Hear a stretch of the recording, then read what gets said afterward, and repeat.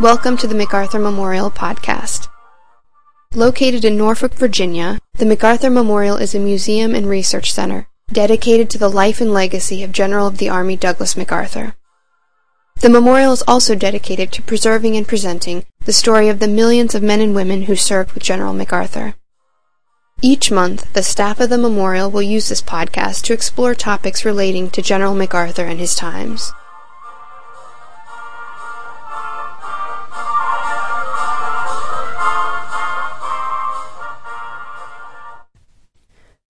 In September of 1945, General Douglas MacArthur was one of the most powerful people in the world.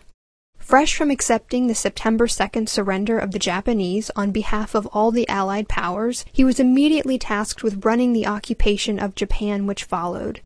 In his autobiography, General MacArthur summed up the challenges of this new job and the power it gave him to restructure a society. He wrote, "Because I had been given so much power, I was faced with the most difficult situation of my life.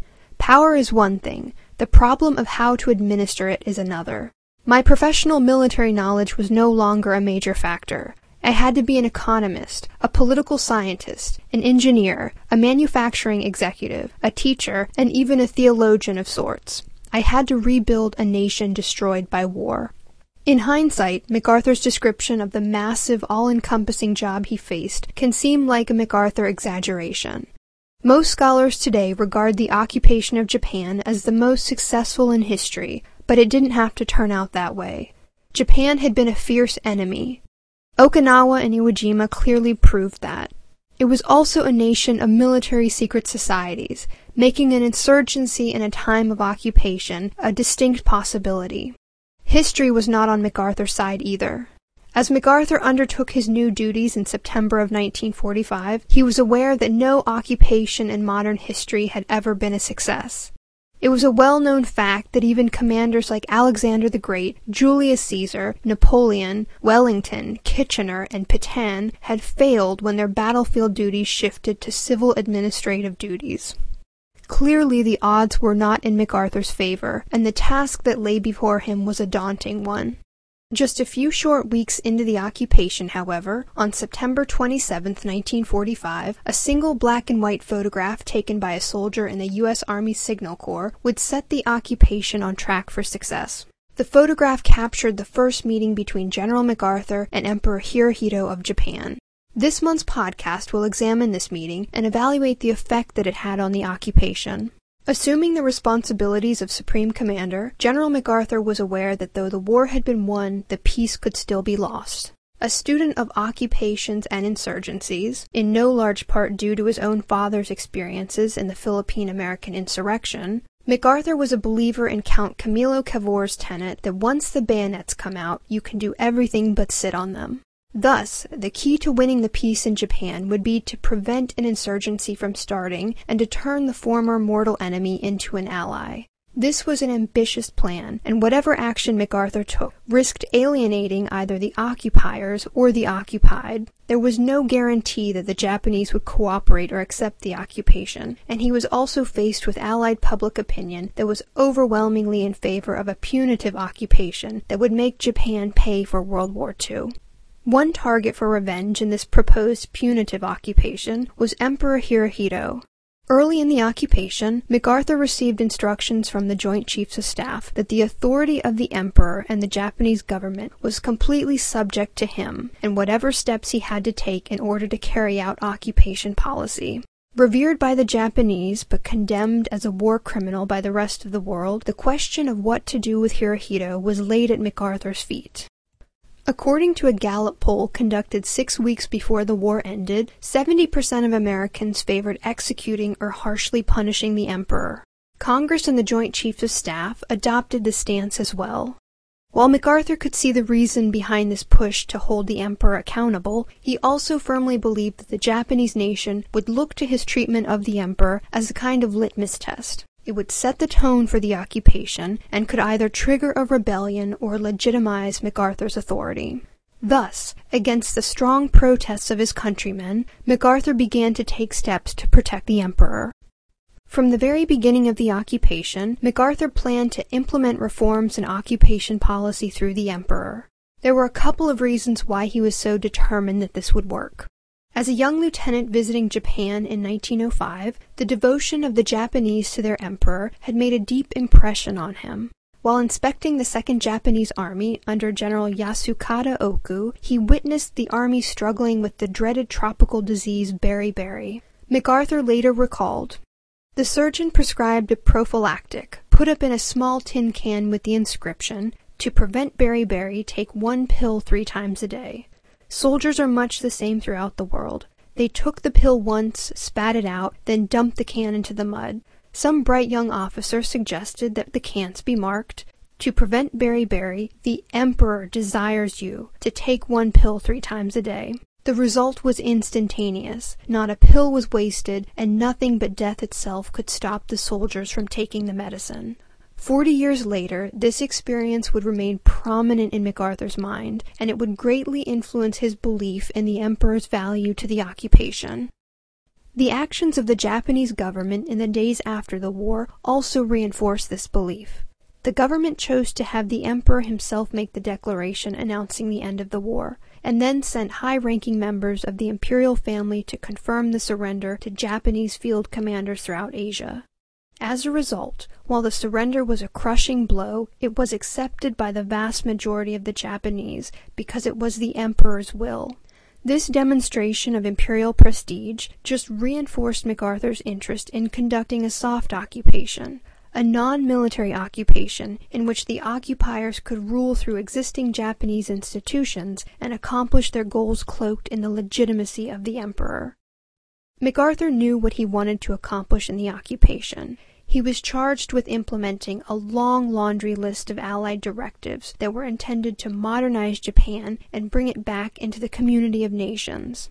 He was going to punish war criminals, re-democratize Japan, craft a new inclusive constitution, hold free elections, enfranchise women and ethnic minorities, release political prisoners, reform education and farming practices, establish labor movements, encourage a free economy, abolish police oppression, develop a free and responsible press, decentralize political power, and separate religious power from the state. But he was convinced that he could not successfully force these changes. The Japanese had to be partners in this endeavor, and the emperor would be the key to making this happen, the facilitator of Japanese cooperation. It was a brilliant plan, but there was one problem. MacArthur had not yet had any contact with the emperor. They were the 2 most important people in Japan, and they had not even met. Members of MacArthur's staff urged him to summon the emperor to his general headquarters. It was time, they said, to make a show of power, remind the Japanese again that they were defeated suppliants. MacArthur rejected this advice, arguing that to do so would be to outrage the feelings of the Japanese people and make a martyr of the emperor. It was far better, he argued, to have the emperor voluntarily come to him. In this case, he insisted, the patience of the East rather than the haste of the West would best suit their purposes. He would play a waiting game with Hirohito, gently force the emperor to request a meeting, which would then place the emperor, by default, in the position of a subordinate. MacArthur's strategy ultimately worked. Hirohito, waiting, anxious, daily expecting to be summoned by MacArthur, finally could no longer wait, and let it be known that he wished to meet with MacArthur. Foreign Minister Shigeru Yoshida then informed MacArthur's staff that the emperor wished to meet with MacArthur. Then came a vexing question of image and protocol. The emperor had made the first overture, but should MacArthur go to the palace? That idea was quickly abandoned. It would put MacArthur in the subordinate position of visiting a sovereign in his seat of power, and that would send the wrong message. No Japanese emperor had ever called on anyone. The emperor was a living god on earth to many of his subjects. People came to him, not the other way around. But MacArthur was convinced that in order to establish his unquestioned authority over Japan, the emperor would have to come to him willingly. But, ever sensitive to the reputation of the man he wished to rule through, MacArthur felt that having the emperor come to his military headquarters would be needlessly mortifying. Instead, he informed the emperor that he would receive him in private at his personal residence, the U.S. Embassy in Tokyo. The emperor could be accompanied by an interpreter only. The meeting would last half an hour, and a photograph of the meeting would be taken. The emperor accepted this offer, and the meeting was arranged. It was an unprecedented, well-publicized event in Japan. The entire nation waited and waited with bated breath for details of the meeting that many believed would chart the course of the next years. On September 27, 1945, the emperor arrived at MacArthur's residence promptly at 10 a.m. in a custom Mercedes-Benz. He wore a mourning outfit, cutaways and a top hat, and was accompanied by 1 motorcycle and 5 cars full of retainers and imperial guards. Only the emperor's car was allowed to enter the compound, and upon exiting the vehicle, he was met by several of MacArthur's aides, including Colonel Bonner Fellers and Major Fabian Bowers.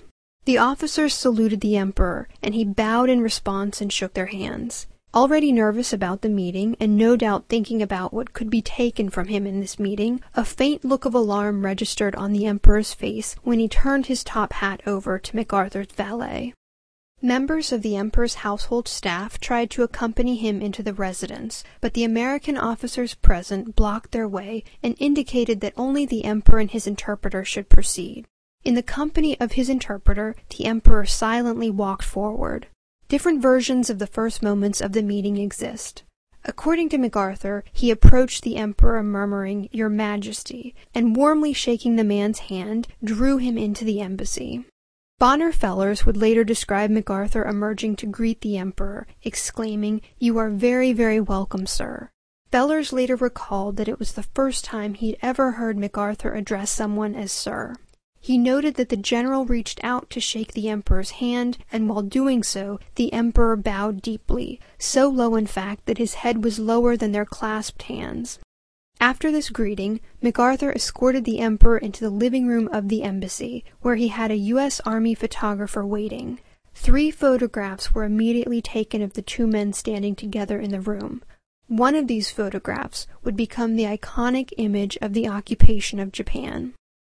Fully conscious that this was a historic moment, Jean MacArthur, the general's wife, hid with Colonel Roger Eggberg, MacArthur's doctor, on a balcony overlooking the room in which the meeting was to take place. Peeking from behind curtains like impish children, as Eggberg later wrote, they watched as the 2 men sat down and talked. According to a prior agreement between MacArthur and Hirohito, there was to be no official record of the conversation. However, unofficial records from Eggberg, MacArthur, and a few of Hirohito's aides do exist. There are differences in each account, but they all agree on a few things. MacArthur was genial and anxious to put his visitor at ease, and Hirohito was very nervous. According to MacArthur, he reminded the emperor that he had been received by Hirohito's father as a young man. He then offered the emperor an American cigarette. As he offered a light, he noticed that the emperor's hands were badly shaking. After about 38 minutes, the meeting ended. The emperor and MacArthur exchanged goodbyes, and the Japanese delegation departed. MacArthur later wrote that Emperor Hirohito offered to accept all responsibility for Japan's actions during the war. MacArthur used this story to paint Hirohito as the first gentleman of Japan, a benevolent, innocent, courtly figure whose value to the occupation was immense. Members of the emperor's staff, taking notes from the emperor after the fact, painted a little different picture of the meeting, a picture of MacArthur praising the emperor's virtues and encouraging him to offer his wisdom to the occupation government. Both versions are probably correct. Each side merely highlighted the parts of the meeting that cast them in the best light. It is not hard to imagine Hirohito nervous and a little awed by the dominating MacArthur, and it is not hard to imagine MacArthur flattering the emperor. Regardless of the discussion, in the days that followed, both sides presented a united front to the press. MacArthur continued to promote his image of the emperor as the first gentleman of Japan, and the emperor's staff made it known that MacArthur had made a tremendous impression on the emperor. The bottom line was that the 2 men had met and that the emperor supported the occupation. It was one thing for both sides to state agreement. It was an entirely different matter, though, for the Japanese people to see the 2 men together. In the days after the meeting, one of the photographs of the meeting was plastered across Japan. At a quick glance, it is just a photograph of two men standing together, one taller, one shorter, both serious, one in wrinkled khakis and one in formal dress. But to the Japanese people it said so much more. It indicated a transfer of power, that MacArthur was now the power in Japan, and that this arrangement had been sanctioned by the Emperor himself. The picture also made it clear that MacArthur was not a small, petty man. He had no desire to humiliate the Emperor, and he would protect him. Thus, with a single photograph, MacArthur both communicated to the Japanese people his intention to conduct a soft, non-punitive occupation, and at the same time established the legitimacy of the occupation. Demonstrating his knack for statesmanship, MacArthur had laid the foundation for a successful occupation. In the years that followed, he was able to conduct a soft occupation, one that ruled through existing Japanese institutions and relied on Japanese cooperation, not on American military force. That is not to say that Japan did not face difficulties. Even as educational, religious, military, economic, and political reforms were thrust upon the nation, a nation in ashes, and in the throes of these reforms, was forced to rebuild itself.